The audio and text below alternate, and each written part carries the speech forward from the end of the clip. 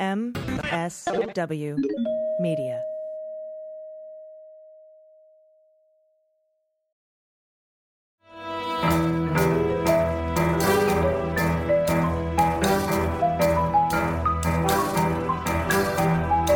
The rule of law is not just some lawyer's turn of phrase. It is the very foundation of our democracy. The essence of the rule of law is that like cases are treated alike. That there not be one rule for Democrats and another for Republicans, one rule for the powerful, another for the powerless, one rule for the rich and another for the poor, or different rules depending upon one's race or ethnicity. To serve as Attorney General at this critical time is a calling I am honored and eager to answer.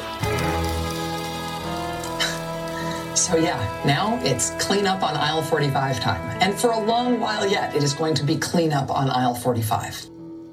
Hello and welcome everybody to episode 17 of Cleanup on Aisle 45, the podcast about rebuilding our democratic institutions after having suffered through, well, you know, the former guy.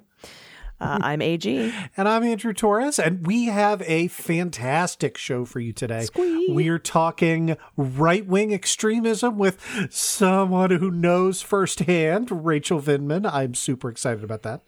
Yes, she definitely does know firsthand. But before we get there, we have to thank our new patrons. Oh, yeah. So thanks to AB, to Judy Jahota, Robin Kessler, Bongo Bot, Arthur Ruckel, and a country member. I like the country member. That's nice. You'll see. I took the good ones this week. Thank you to Heather Fliss, Ben Smith. The Hayward Education Association is the greatest union of all time. Sure. And, of course, thank you to Attorney Generals Amicus Curiae and Writ of Mandamus. Okay. All right. You had your fun with incorrect plurals. That I feel worse about that than Hey, Would You Blow Me? So that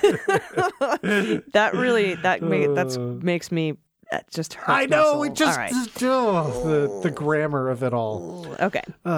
So I would say, what are you, a Republican? But Republicans don't even know what those three things are, so they would never use them in conversation. So for this first segment, as we are recording this, the Biden administration has announced it will provide protections against discrimination in health care based on gender identity and sexual orientation, reversing the former guy's policy. This new interpretation pertains to healthcare providers and other organizations that receive federal funding from the Department of Health and Human Services. So what exactly happened? Take us on a journey, won't you, Mr. Torres? Oh, sure. So look, obviously, this is very, very important for us to cover.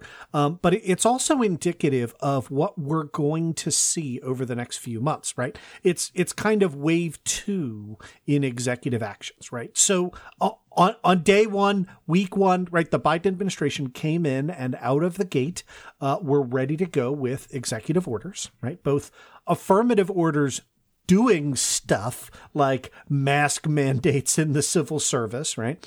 But also negative orders. We covered all these on episode 1, right? But negative orders repealing the horrible stuff that Trump did.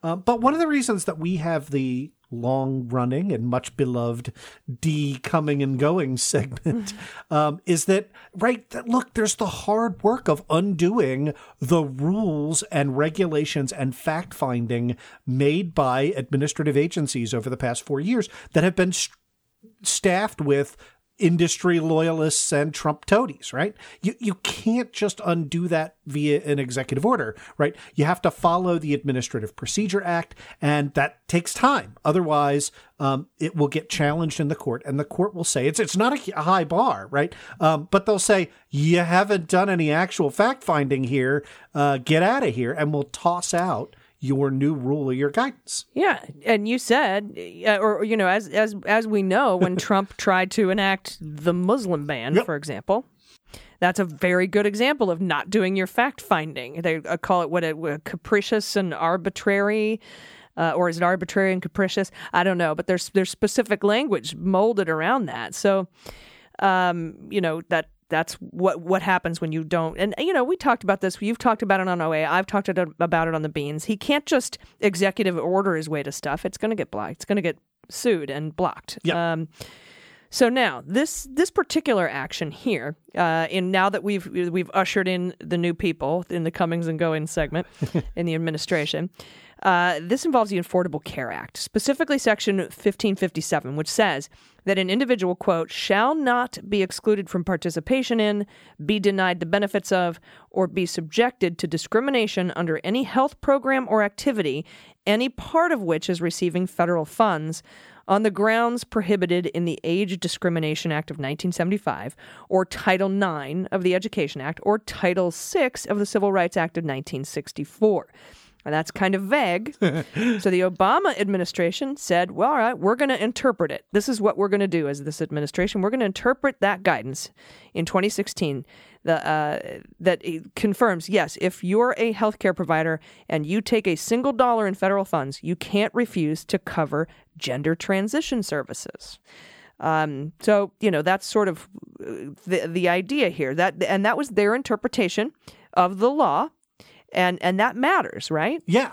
So look, you've described that exactly correctly, right? Where there are interstices or gaps in laws that are enacted by Congress, it falls to the agency that enforces it, here the Department of Health and Human Services, to issue guidance as to how to interpret that law over the areas that have been delegated to that agency, right? And I want to be as fair as I can, because the challenge that came here was raised by the extreme religious right and bankrolled by, the monsters at Alliance Defending Freedom.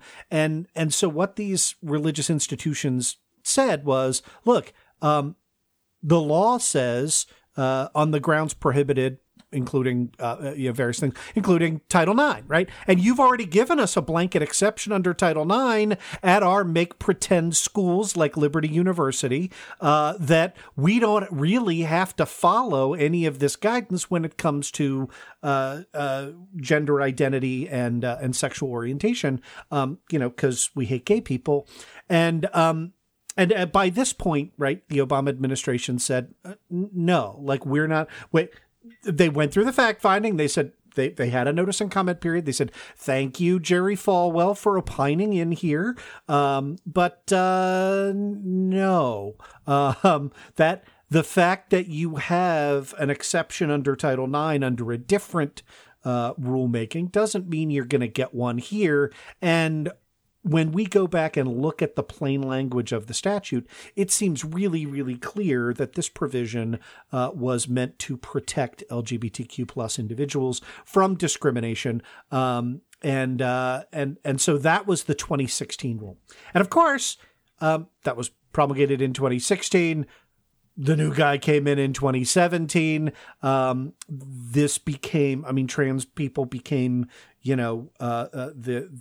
the battleground, right, in the new culture wars under the Trump administration. They couldn't just say, we hate trans people. They had to say, it's super costly, whatever. And again, AJ, as you alluded to, because of their incompetence, it took them until June of 2020 to come up with a Trump final HHS rule that said, it rather creatively interpreted that Section 1557 that you read as somehow not protecting gender identity. Yeah, but what's cool in this particular situation is that the Biden administration, while they can make their own interpretation of these rules for policy, they have kind of a pretty good sort of backing here, because 3 weeks after that happened, 3 weeks after their final rule that took them forever to write, the Supreme Court issued a very surprising decision. I was surprised. Yeah. You were surprised. We were surprised. In the Bostock Clayton County case, interpreting Title VII of the Civil Rights Act of 1964, saying the language prohibiting discrimination on the basis of sex it applies, they said, to sexual orientation and gender identity, because, duh, of course it does. and that seemed to definitively foreclose on the Trump administration's interpretation of that rule. And didn't a court issue an injunction preventing it from going into effect? Yeah, that's exactly right. So based on the Bostock rule, there were a bunch of lawsuits that went into federal court seeking an injunction to prevent that HHS rule from going into effect. 2 separate federal courts blocked parts of the rule. Okay. And again, a single federal court can issue a nationwide injunction, as you well know, as our listeners well know. So courts in New York and D.C. Blocked the provisions that excluded sex stereotyping. Like, I mean, it was a truly gross part of that rule. The New York court still has before it is still in the fact-finding stage, questions of whether to issue a permanent injunction blocking the rest of the rule. And so all of that is still kind of up in the air, right? So yes, you had a TRO, you had preliminary injunctive relief, but there's still a lot of lawsuits pending. And so today, what the Biden administration announced that it was doing was overturning, scrapping that June 2020 rule and going back to the original Obama 2016 guidance, which explicitly protects trans rights. It explicitly includes sexual orientation, gender identity, and sex stereotyping.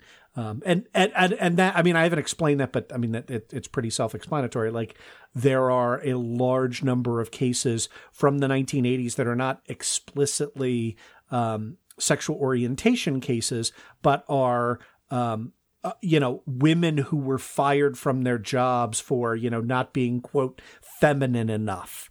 And I say it that way because I actually don't know of any cases to the contrary, right? Like, I don't know, men who were terminated. I'm sure it's happened. But the landmark cases tend to be, women who were just, why don't you smile more and wear some more dresses and, Why don't you have look at her with all the tattoos and the Triumph motorcycle. I'm not speaking from experience or anything. I thought you might have a view on that.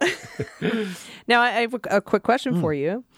Does this mean, now that he's overturned that rule, that all these cases that are sort of floating around there up in the air about this, does that mean that our Department of Justice, Merrick Garland, can file a document in court saying we request you dismiss these cases as moot because it's no longer under that particular issue, and then maybe and then if it's the bad guys would have to refile all over again if they wanted to? Yeah, that is exactly what I anticipate that will happen, and I suspect that.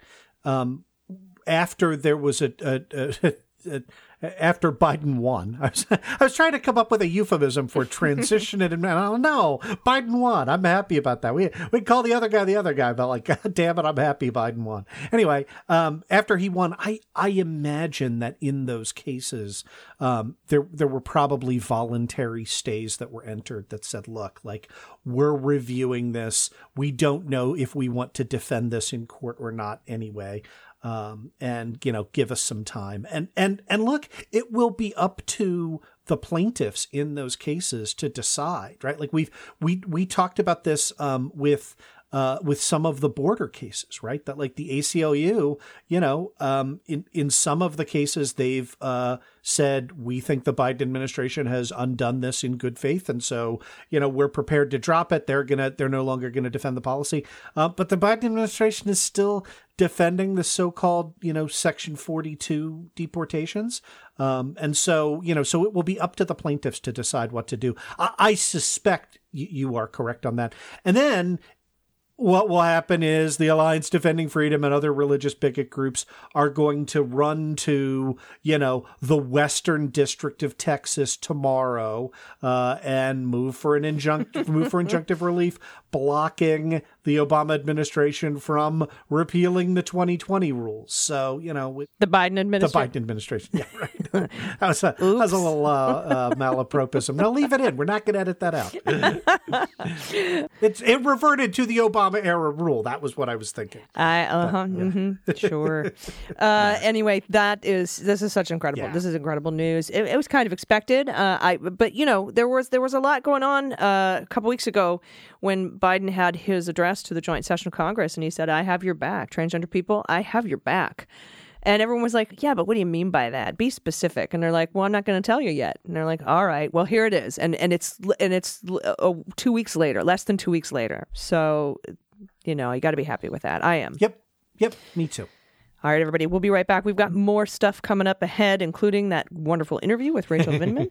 We're going to talk about some comings and goings. We're also going to talk about some new reform that may be coming in the form of taking commanders out of the chain of command and deciding whether or not to prosecute sexual assault in the military. Stay with us. Hey everybody, it's AG for Cleanup on Aisle 45. Mental Health Awareness Month is a worthy thing to celebrate, but it shouldn't be our focus just for May. It's important to be working on your mental health all year long. The positive effects of therapy will create lasting change in all areas of your life, in your relationships, in your career, and your overall happiness. A therapist can help you identify the habits and patterns that might be holding you back and how to move forward in the right direction. I wholeheartedly recommend Talkspace for therapy.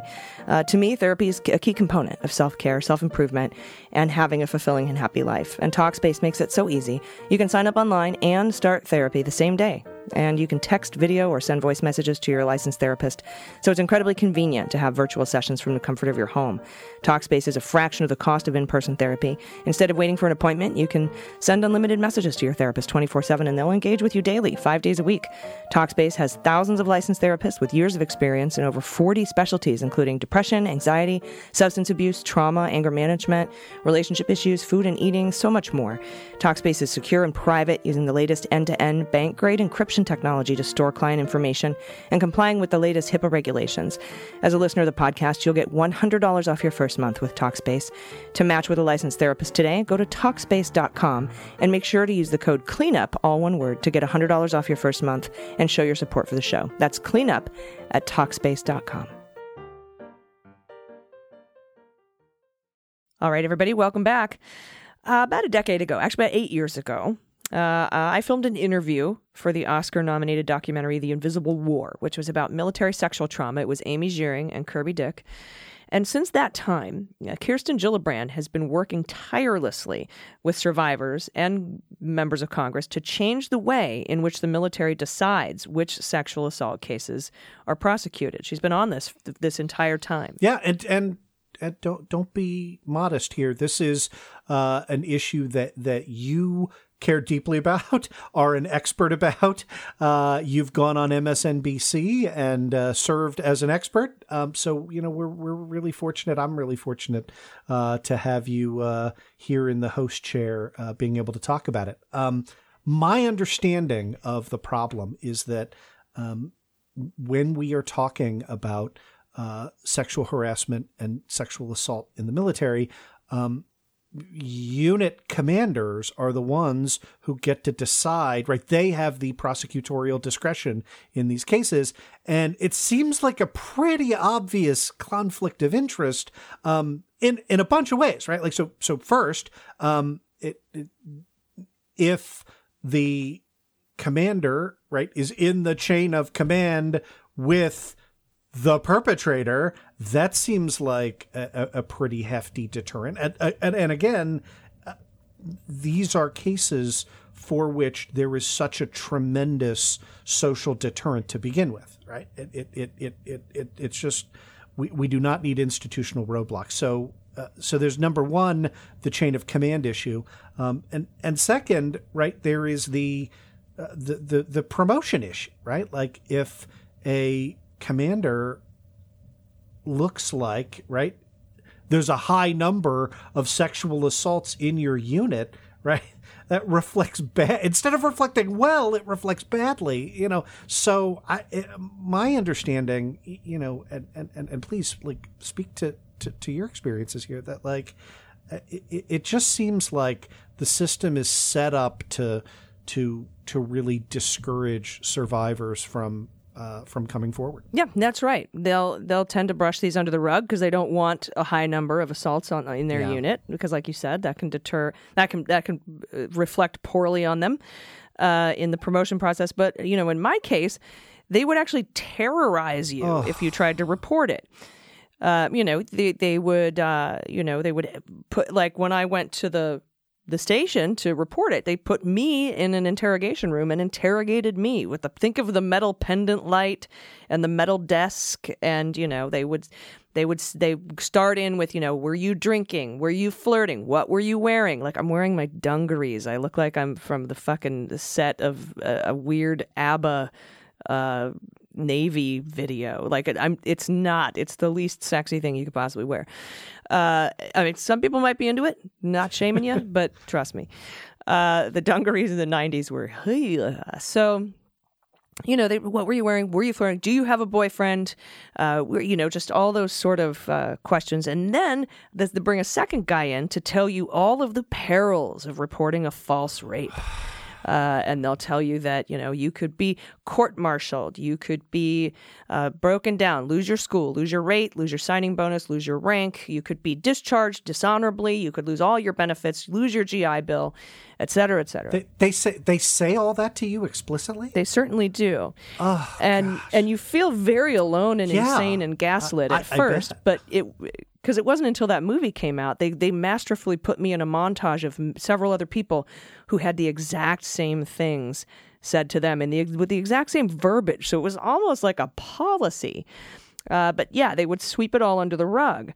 And so for the past decade, the military has, because, Kirsten Gillibrand was like, we have to change this. And Republicans and conservatives and military people were like, no, the commanders are in charge. So what they decided to do is have sexual assault and rape prevention programs to try to curb sexual assaults and harassment. But the programs are fucking stupid, pardon my French. They're rife with victim blaming. They've been wholly ineffective. I remember one of the initiatives being Ask Her When She's Sober. And they had posters of that up all over base. Another one was the buddy system, the buddy program. And they had training for that. And we would watch this video where a woman would be walking home to her barracks at night and be attacked and assaulted. And then when she went to report it, the commander was like, did you have your buddy with you, though? Like, that kind of thing. Why weren't you with your buddy? And I'm like, what? And then now they had, just as recently as this year, they were doing augmented reality training, basically putting people in assault situations and just to teach them how to react properly to it, which is traumatic in and of itself. It's been absolutely ridiculous and idiotic. And the people who were put in charge of it, if you watch the movie The Invisible War, are just a-holes of the highest level. And these sexual assault and rape prevention programs they're miserable, and they have failed. I am not surprised that none of that nonsense worked. So, from my perspective, having not been there and not lived through it, I can look to the data, right? And I see in 2018 that there were 7,825 reported incidents of sexual assault in the military. That's just the ones that were reported. And then the number of assaults increased by 3% in 2019, but the rate of convictions stayed the same at 7%. Yeah, and I mean, let's just, if you look at that, only 7% are being convicted. But, here comes Lloyd Austin. He was appointed as Secretary of Defense. You heard about it here in our comings and goings section. His first official act as Secretary of Defense was to assemble a commission to study the problem of sexual assault and rape in the military. And in response, lawmakers on the Hill are finally seeing bipartisan support to actually pass legislation, because that's what's required here, to change the law and take the commanders out of the equation. Yeah. So this is a bipartisan effort between, as you point out, Kirsten Gillibrand, who really, has been on this issue for as long as I can remember. and Iowa Republican Senator Joni Ernst, who have come together with legislation that they said would, for the first time, move cases out of the chain of command and to trained military prosecutors. So they would remain under military oversight, but at least they would be handled by criminal justice attorneys with relevant expertise rather than commanders who have the conflicts of interest we talked about. And also, I mean, zero legal training, right? Yeah, right. So when, just to give you an example, when I went to report my rape, first thing is, okay, get a rape kit and then we'll be in touch, right? No, that's not how it went at all. So I wasn't even able to give any evidence in the case. Ugh. So, and that's must have just been the kind of, and granted, I was one of the first women into the nuclear program, so they didn't really have any experience with it anyway. But that's why you need these experienced people to take control of this. And in a story this week from NPR, Gillibrand has said she and Ernst have well over the 60 votes necessary to pass the new legislation in the Senate.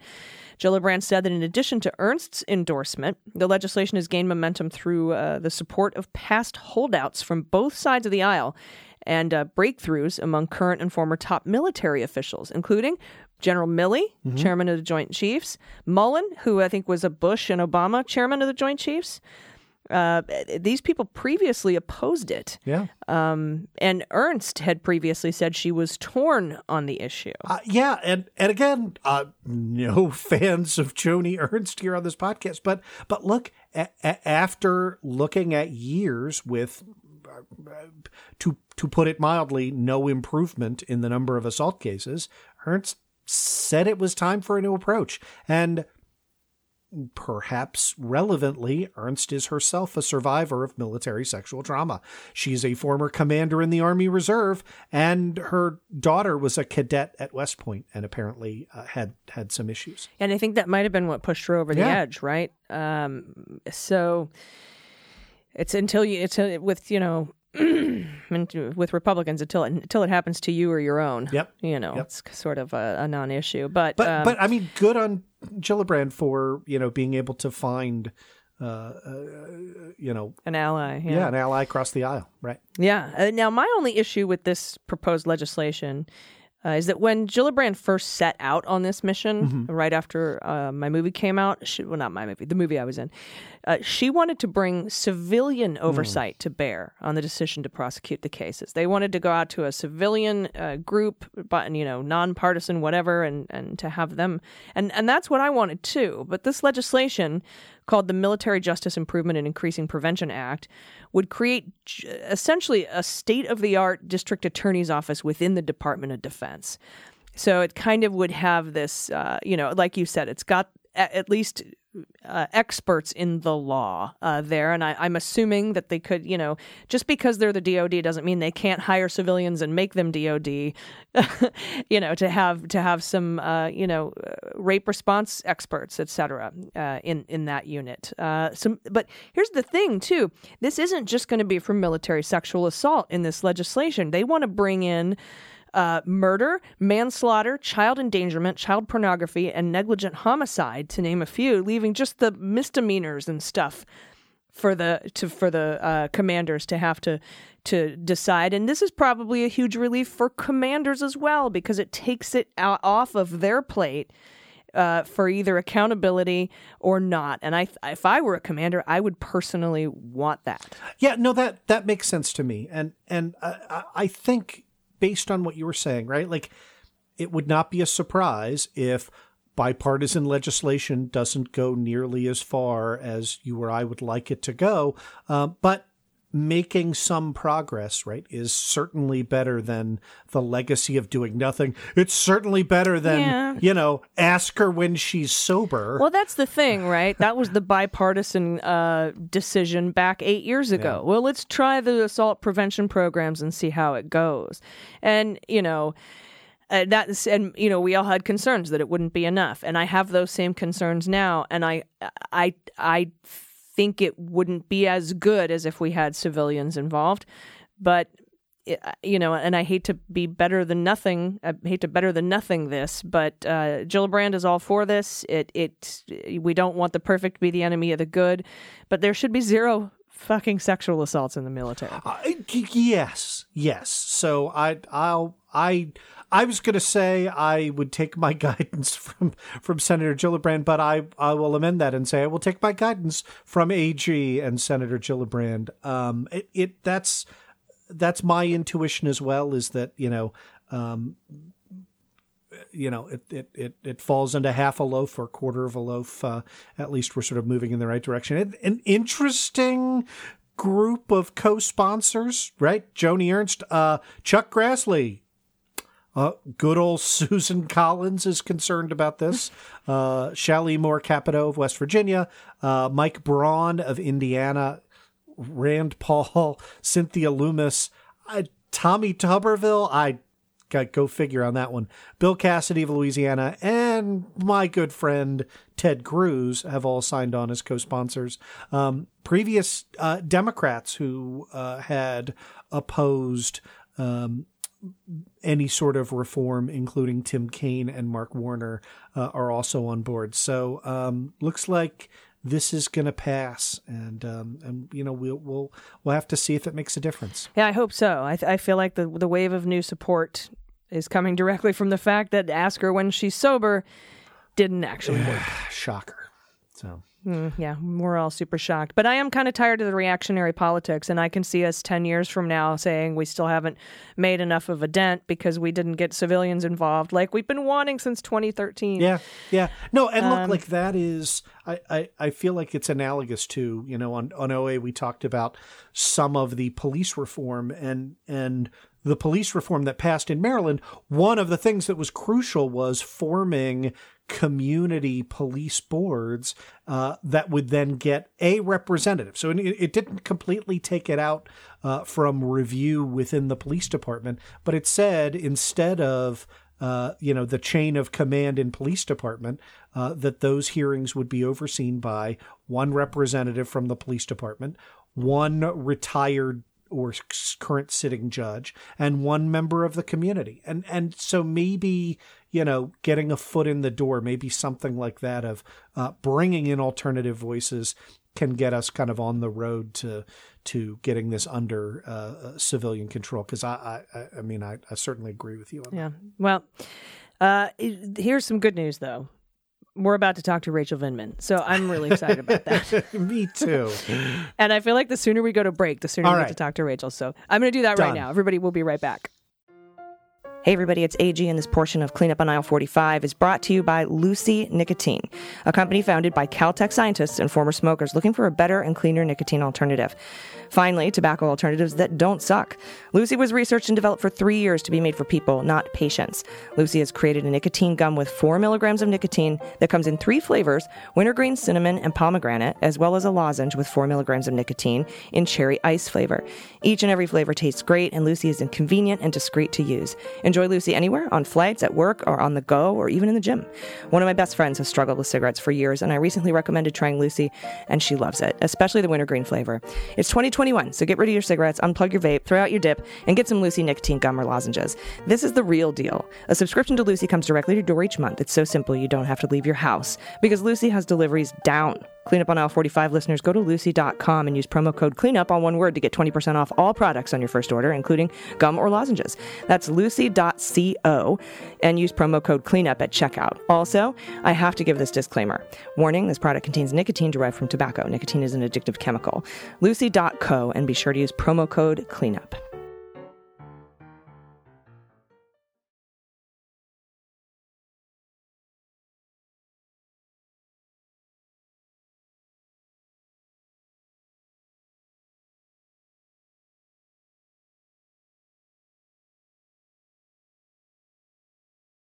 Everybody, welcome back to Cleanup on Aisle 45. We are honored to be joined today she goes by Natsack Hobbyist on Twitter, and you might recognize her last name. She happens to share some ties with Alexander Vindman from Impeachment 1.0. Please welcome Rachel Vindman. Rachel, it's great to have you. Thank you. It's so great to be here. This is a great new podcast and an appropriate one.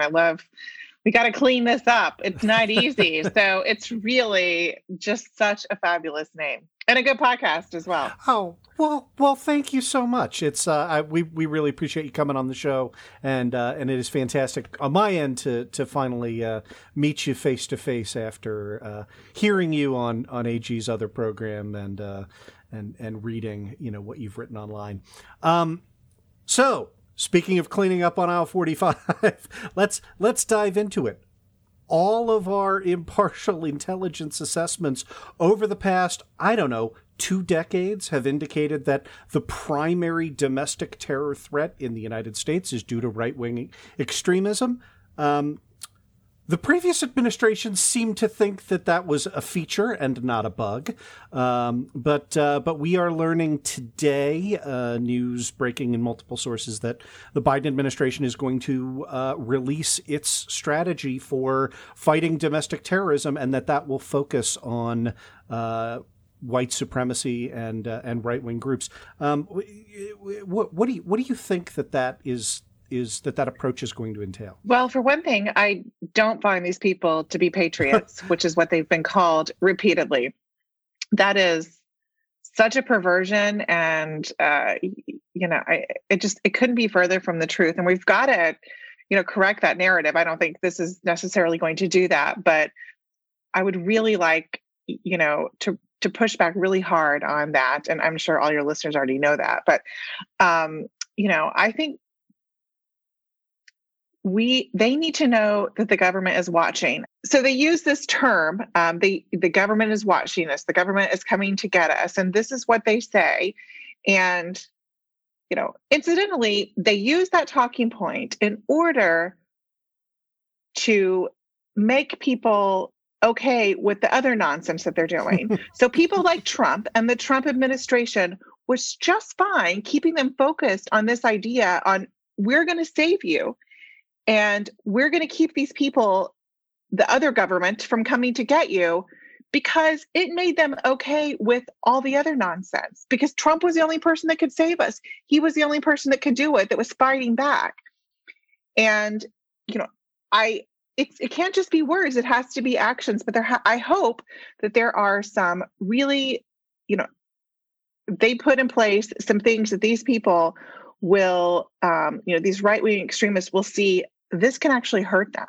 This can get them where it hurts. And whether it's financially, whether it's just pushing back on the rhetoric that they're allowed to, just spew unchecked, that's not going to be okay. That's going to get you on a watch list, and that's going to mean something. Like maybe you can't fly if you were there on January 6th or whatever.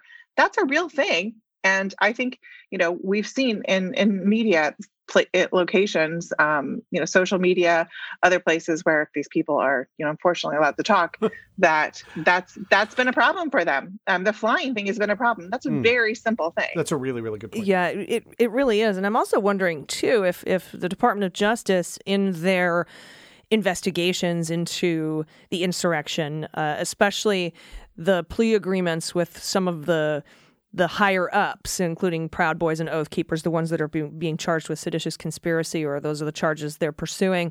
If the Department of Justice can work sort of hand in hand with the Department of Homeland Security and maybe this group, and maybe they have been working with this group, because this group, I'll say, they were commissioned on Biden's second day in office to research domestic violent extremism, right-wing extremism.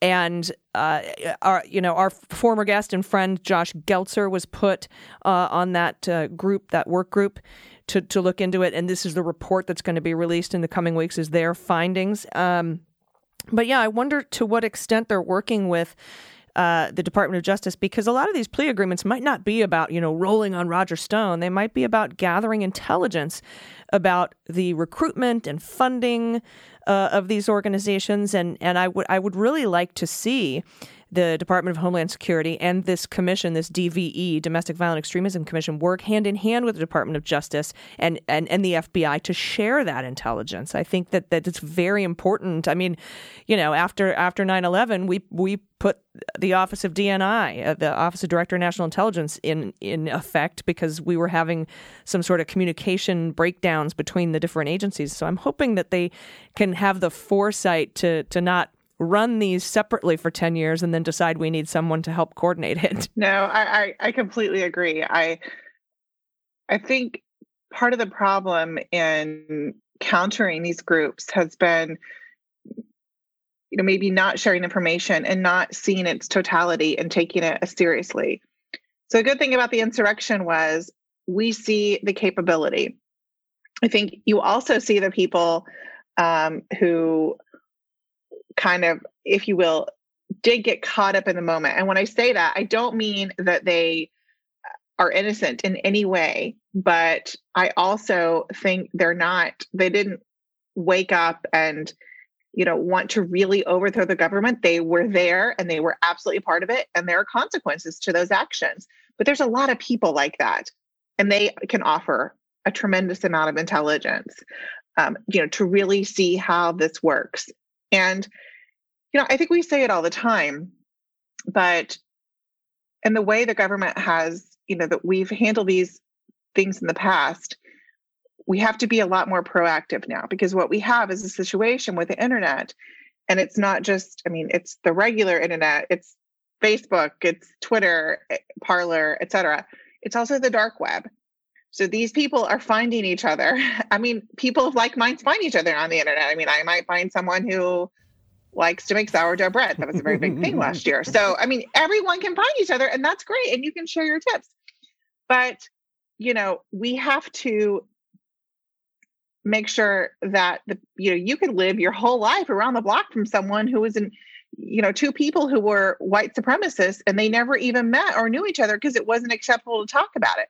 Now it's so much easier for people to connect for good reasons and bad reasons. And we have to rethink the speed at which we deal with these issues. And we can see it now with, the violence against Asian Americans. Come on, it just gets out of control very, very quickly when something is spread online. And they're learning. I think the government is learning. And like you, that was one of my favorite things that wasn't so much so talked about, but on the second day in office, when President Biden, established this position, and someone who's worked at the NSC and really has the ability, who knows how to, navigate the interagency process and to use it for good.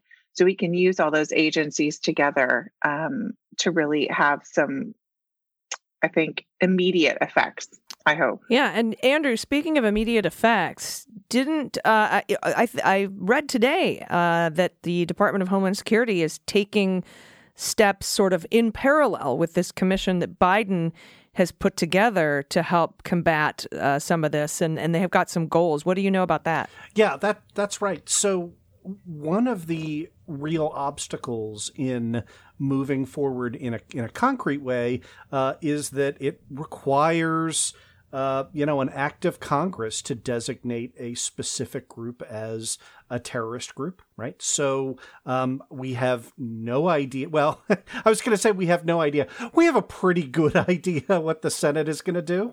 And, that is wink and nod towards right-wing extremism. And so, you really have to kind of coordinate across the entire executive branch. So DHS has done its own fact-finding, right?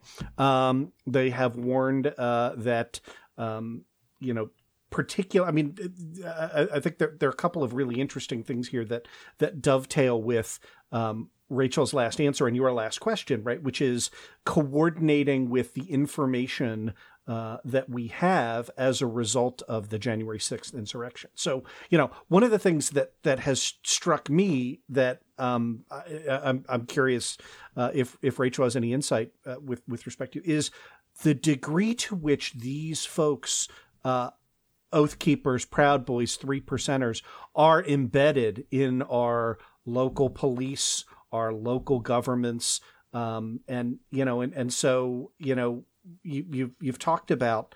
And I thought it was really perceptive in talking about the threat of being on the no-fly list. I'm curious if what other tactics may be available at the prior to legislative level, towards just exposing folks who are beat cops and members of state legislatures and the people who are supposed to be keeping us safe from right-wing extremists. Border Patrol, yeah. ICE, veterans, military. Yeah, exactly. I mean, they're everywhere. There's teachers, there's lawyers, and I'm interested to hear your insights on that too, and especially in light of the Department of Homeland Security now wanting to develop a tool to be able to track this and have a warning system. They want to be able to put out an early warning system for these kinds of attacks. Yeah, I mean, I will say I am not for doxing anyone. I am for exposing if there is to the right people. So, and that would include, I think, if someone is an educator, if someone is the member of a police department, or any other agency, I think raising that issue to their supervisor, whoever it is, and saying, okay, this is a country, we can have our own beliefs. Everyone can believe what they want. If you're acting on them in an illegal way, if you're discriminating against them, you're kind of outing yourself as already having these ideas. So now, you're going to be watched more closely, and that's just how it is. People would be smarter. Right. Like if banks... Yes, they'd be smarter to be quiet about it. Yeah. Right. Yeah. Make it embarrassing again. Right. Yeah. I mean, I think you should. I think that is a very effective tool. It's just to make it embarrassing again, to make it, I mean, I've told this story. So I wanted to hire someone to, a professional organizer. So I contacted someone. I didn't hear back from them, but it was just reaching out on their website. They live very close to us. And then I called, and she actually answered the phone. I spoke to her, and she said, I will not work for you. Your husband is a traitor. So then, fine, I'm going to Google the heck out of you. So I did. And I saw her husband's LinkedIn account. He is a retired special operations officer. And his picture on LinkedIn is his DA photo, which is not allowed, by the way. But anyway, he works for a contractor. He works in the office of the Secretary of Defense. And I can see on LinkedIn all the things he liked. And oh my word, no one who likes those things should be working in the office of Secretary of Defense, because they weren't true. They weren't true. I mean, it's easily verifiable lies and propaganda. I'm not talking about beliefs. If you said, I believe Donald Trump is the best president ever, that's fine. Free country. You can think those things. But when you start promoting lies, that's where there's a problem. And, and I would say the same about teachers. If you can somehow separate that, but if you come to work and you are in any way talking about these things that are lies, and, somehow either sowing, teaching that to children, or discriminating against individuals, groups of people, that's a problem. And you've just highlighted and spotlighted yourself that that's where your true beliefs are. That's a problem.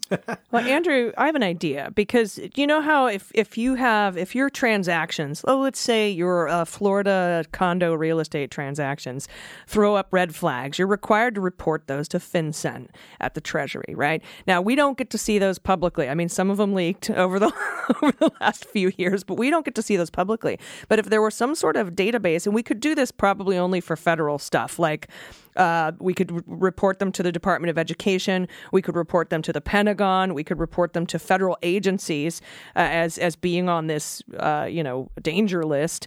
I think that might be a deterrent, Andrew. But I mean, another possible deterrent is to be able to name them domestic terror organizations. Now, we there's a downside to that because that can be abused to name, things like Antifa or whatever as a terrorist organization. And we saw Trump kind of try to do that by saying anarchistic jurisdictions in, specific legal language that allows you to amp up sort of the law enforcement response. But when Canada named the Proud Boys a terrorist organization, they dissolved. So I mean, there is something to it, but I think that we have to be careful about how we go about it, right? Yeah, no, I think that's exactly correct. And there's always that fine line when you're gathering information for domestic intelligence purposes, and you are gathering it on right-wing people who have an ideology that is naturally skeptical and suspicious of government gathering information in the first place, right? So, I really liked Rachel's dividing line of, you sort of began your answer with, I don't want to dox anybody, right? And I think that's right. Yeah. That like we need to figure out a way in this space to, preserve the rights for individuals to hold contrary beliefs, like the way you put it, to think, although it's hard for me to track that thought process that, Donald Trump is a fantastic president. Like, that's fine, right? We're not talking about persecuting individuals on the basis of their ideology. We are talking about when that idea, and it seems to me in two key areas, right? Like, number one, when the ideology crosses into action, right? And number two, when, in the law, you have the concept of where you have an expectation of privacy. Your previous answer, right? It was talking about things that people are voluntarily doing on social media, right? The things that they like, the things that they post, the groups with which they associate. That's not it. It seems to me that it's very hard to make the argument that, you're infringing on someone's, private space, that you're using Gestapo tactics or, when all the things they said about Obama, when we're talking about things that you've, publicly put out there for mass consumption. 100%. I also, anyone who's filled out an SF-86, there's nothing private on it. I mean, you're putting it all out there and you're saying it's fair game. I remember the first time when Alex and I were married and I was interviewed for his recertification and the questions that he asked. And then, of course, when we were at the embassy in Moscow, lots of background checks, small group of people. So I felt like I had one every couple of weeks or something for someone, and very perfunctory. But the questions they ask you, if I had someone in my life, I'm not the decision maker, but if I had someone sort of espousing these views, I might say, I'm not sure if they should have, a clearance. You're going to have to look further into this. But do I have reason to think maybe they shouldn't? Yeah. I mean, that's not, when you're interviewed, it's not your final determination. But as I think they ask everyone that question, do you know anything about this person that should prevent them from receiving a security clearance? And if these things are going to be on the table and it's going to be part of the discussion, then that's an issue. Of course we did. Yeah, and that's kind of what I was getting at with the federal agencies stuff when I used the FinCEN example is, when the FBI does a background check on you for a government position, they should be able to ping some sort of a database that shows your public thoughts on this kind of a thing, because we can actually, not hire you because you are in a domestic violent extremist group. We can't stifle your speech if it hasn't led to action, but those things can be determinative in whether or not you get a job with a federal government, or at least they should be. It can be determinative whether or not you're receive Senate confirmation for cabinet positions. Yeah. That would be helpful. I mean, or whether you can work in the State Department like Federico Klein, who had his hearing this morning. I mean, it's just, it has to be okay for both sides. And if they say that mean tweets, and that shows an effort not to, want to be bipartisan or, work in good faith, if that can be true, then supporting an organization like Proud Boys or, Oath Keepers, then that should be the same. So, yeah, and at the very least, you could instead of preemptively doing it just because someone espouses these beliefs, if they have taken action, if they did participate in the insurrection, like you were talking about the no-fly list, they should at the very least be on a list, and that would pop up in a background investigation simply for the fact that they were arrested. Yeah. It is a fine line to walk between 1A liberty and protecting us from Sure. DVEs. I mean, it's, I always say everything, with a caveat of, having lived in Russia and having, been the, just as a diplomat, there's nothing special about us. This is just the way they do things. Things are watched, what you say, what you do, just as a matter of routine. And, but I had friends, Russian friends, who presumably would never have been, faced that kind of scrutiny. And they would not say things in cars, in houses, with cell phones around, they might say them on the street, but this fear lives on from, Soviet times. And these are young people who were not even alive during Soviet, some of them, not all, but who weren't even alive then. We don't want to live like that in the United States.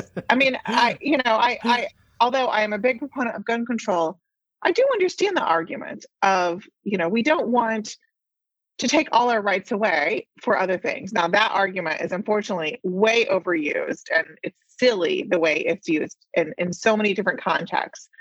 But the spirit of it is good. It's just the implication that I have a problem with. And we have to be very careful. And if we're going back and forth constantly between Republicans and Democrats, if that's what it's going to be, just like with the getting rid of the filibuster, we have to really think about what are the second and third order effects if someone else is in power, if a different party is in power, and we don't have adults in the room. Because, quite frankly, we're dealing with a group of people who are okay not to follow norms. And this kind of goes back to our early discussion. Yes, normally the government, they would set up a commission, they would think about it, they would do all of this. We don't have time to do that. And when you have one group who is not playing by the norms, who has thrown that all out the window, but you're over here trying to just do business as usual in white shirts and red ties, and everything has to be normal, it's not going to work. I'm not saying get down and dirty, because when you wrestle with pigs, everyone gets muddy. But, it's the saying, and it's true. But you've got to be realistic. And so there has to be some protectionist also, to make sure that we don't just burn everything down, and make sure that the system can survive. But that being said, we're still fighting. I'm love that you are doing this podcast and, continuing to talk about these issues. As you know, I'm a host of a new podcast called The Suburban Women Problem on Red, White, and Blue. And that's sort of our mission too. But I think everyone who voted for Joe Biden needs to know the fight is not over. We've got to go out there and we've got to continue fighting. Fight for what you believe in. Not everyone is going to have the same goals in mind they don't have the same views. That's okay. But the fight is not over, and everyone's tired and a little hungover from the 4 years in the election, but we've got to keep talking about these issues. It can't only be something that's done with special counsels. Regular people need to engage and understand the implications of all of this. Yeah, agreed. Apathy is what got us Trump in the first place. Yeah, really, really well said.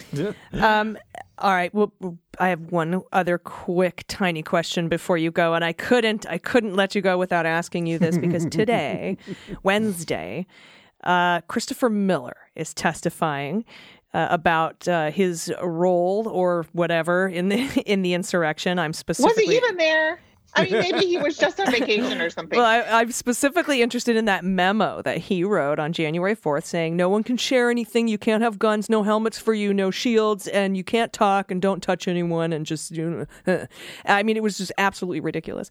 Now, Chris Miller served on National Security Council from March 2018 to December 2019. That's an interesting time period that you might have some insight in. And I was wondering if you had any insight into Christopher Miller from his time on the National Security Council. I don't, except that, you know, both my husband and my brother-in-law worked with him and knew who he was and didn't have much to say one way or another. They were, I think, pretty shocked when he was appointed acting Secretary of Defense, because there was nothing, you know, that would indicate anything, no reason for him to have that job. I think now we can see why he had that job, with our good friend Kash Patel also there. And, you know, other people. It was, again, the same 15 characters on a rotating basis. But, you know, it's possible that Christopher Miller was put in there because he was not one of the same characters.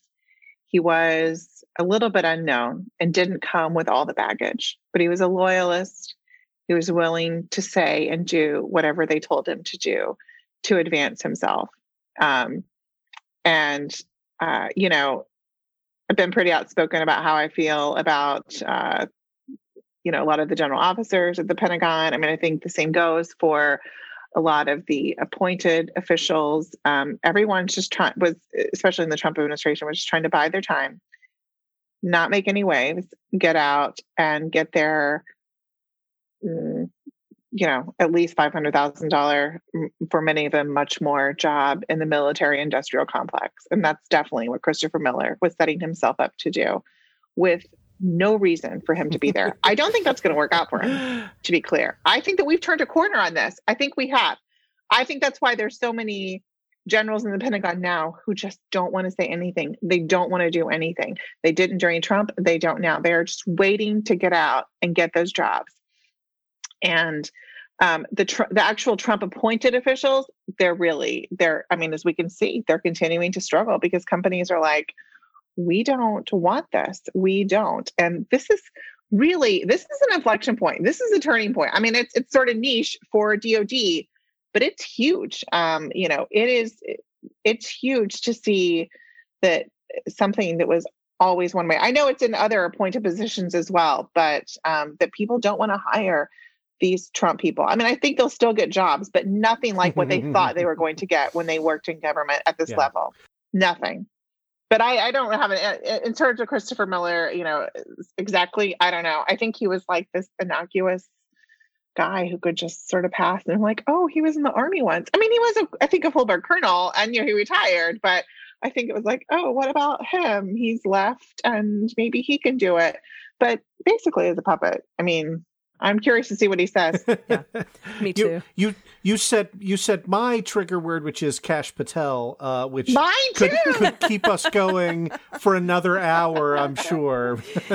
Yeah, especially that new reporting that he was supposed to take the place of Bowditch, and people who listened to Mueller, She Wrote back in late 2017 know what I call the Comey 5, which ended up being the Comey 6 because of Dana Buente. But those were the 6 people that Comey shared his spontaneous notes with, and they all just mysteriously were fired or shoved behind a ficus plant in HR or whatever. But Bowditch held out, and apparently he was on the rocks too with Chris Wray. But any final questions for Rachel, Andrew, while we've got her? Like I said, I would keep her here for another week and a half. So thank you so much for coming in. You're welcome. Thanks for having me. And you know, I hope a lot of what we talked about, I hope this stuff is implemented because, you know, that we can find a practical way within our government to be able to work and make this work for everyone, but make it safer for everyone. We've got to go forward together.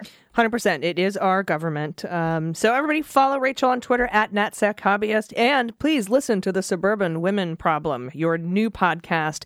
You got to talk to Heather Cox Richardson, and I'm super jealous. It's Wednesday, and it was so awesome. And my husband was jealous. My husband's never jealous of me, so, you know.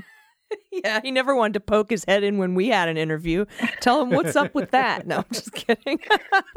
You're on his list. The book is going to come out eventually. Eventually, DOD is going to approve it. We've already like canceled all of our summer plans 8 times, but eventually it's going to get approved. And he is definitely, I put this podcast on the list, or maybe Militia, I don't know, but he's going to do it. I can do both. Yeah. Okay. Yeah. It's a podcast. You can do both. Yeah. Sure can. I promise. All right. Well, thanks so much for joining us. Rachel Vindman, everyone. Thanks. Take care. Everybody, we'll be right back.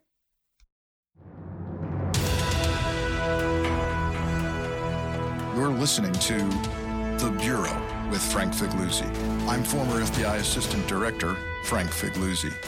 Join me on a journey deep inside the world's premier law enforcement agency to decode the mysteries and challenges of today's FBI. The threats facing America are as real as the men and women who battle to protect us. In this first-of-a-kind podcast, we'll sit down with active duty FBI personnel who reveal their mission, their cases, and their lives. Let's go inside The Bureau with Frank Figliuzzi. Homicides, sexual assaults, missing persons, and unidentified human remains. These cases are connected. 93 homicides. Somehow a computer could solve crime. I would be lying to you if I said I wasn't much more aware of the guy sitting in a vehicle on the roadside when I'm walking my dog at night. Following King's Law. The Sexual Assault Kit Initiative. Unsolved cases sitting in evidence rooms on shelves.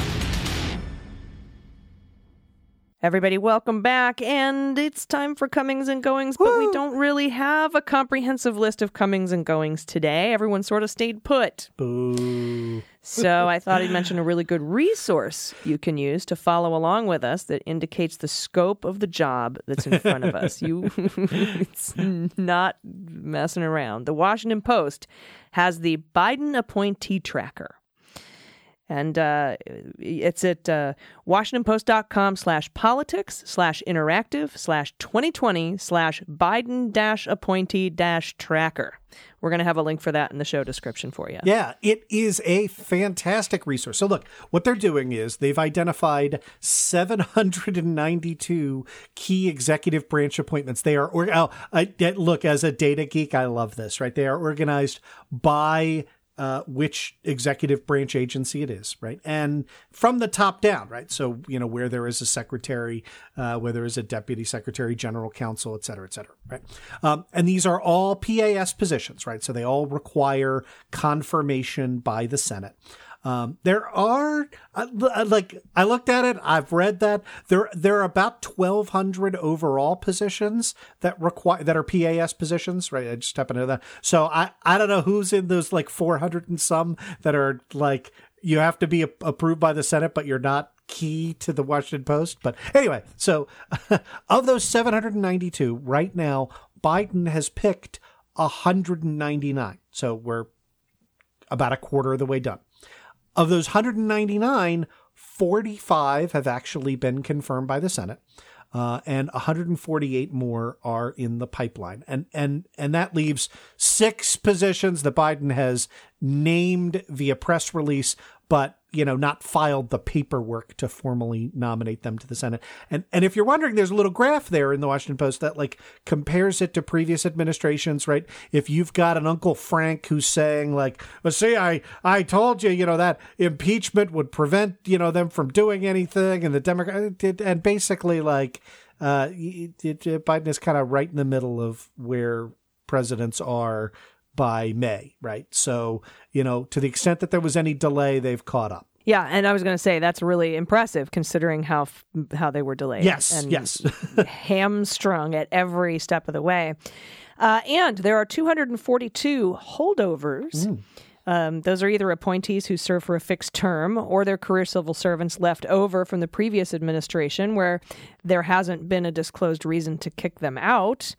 Or sometimes even earlier, like U.S. representatives to the UN Conference on Disarmament, Robert A. Wood, who served in that position since 2014. Yeah, good for him. So if, like me, you're doing the math in your head, you would come up with 351 positions for which there is no nominee, right? About 40%.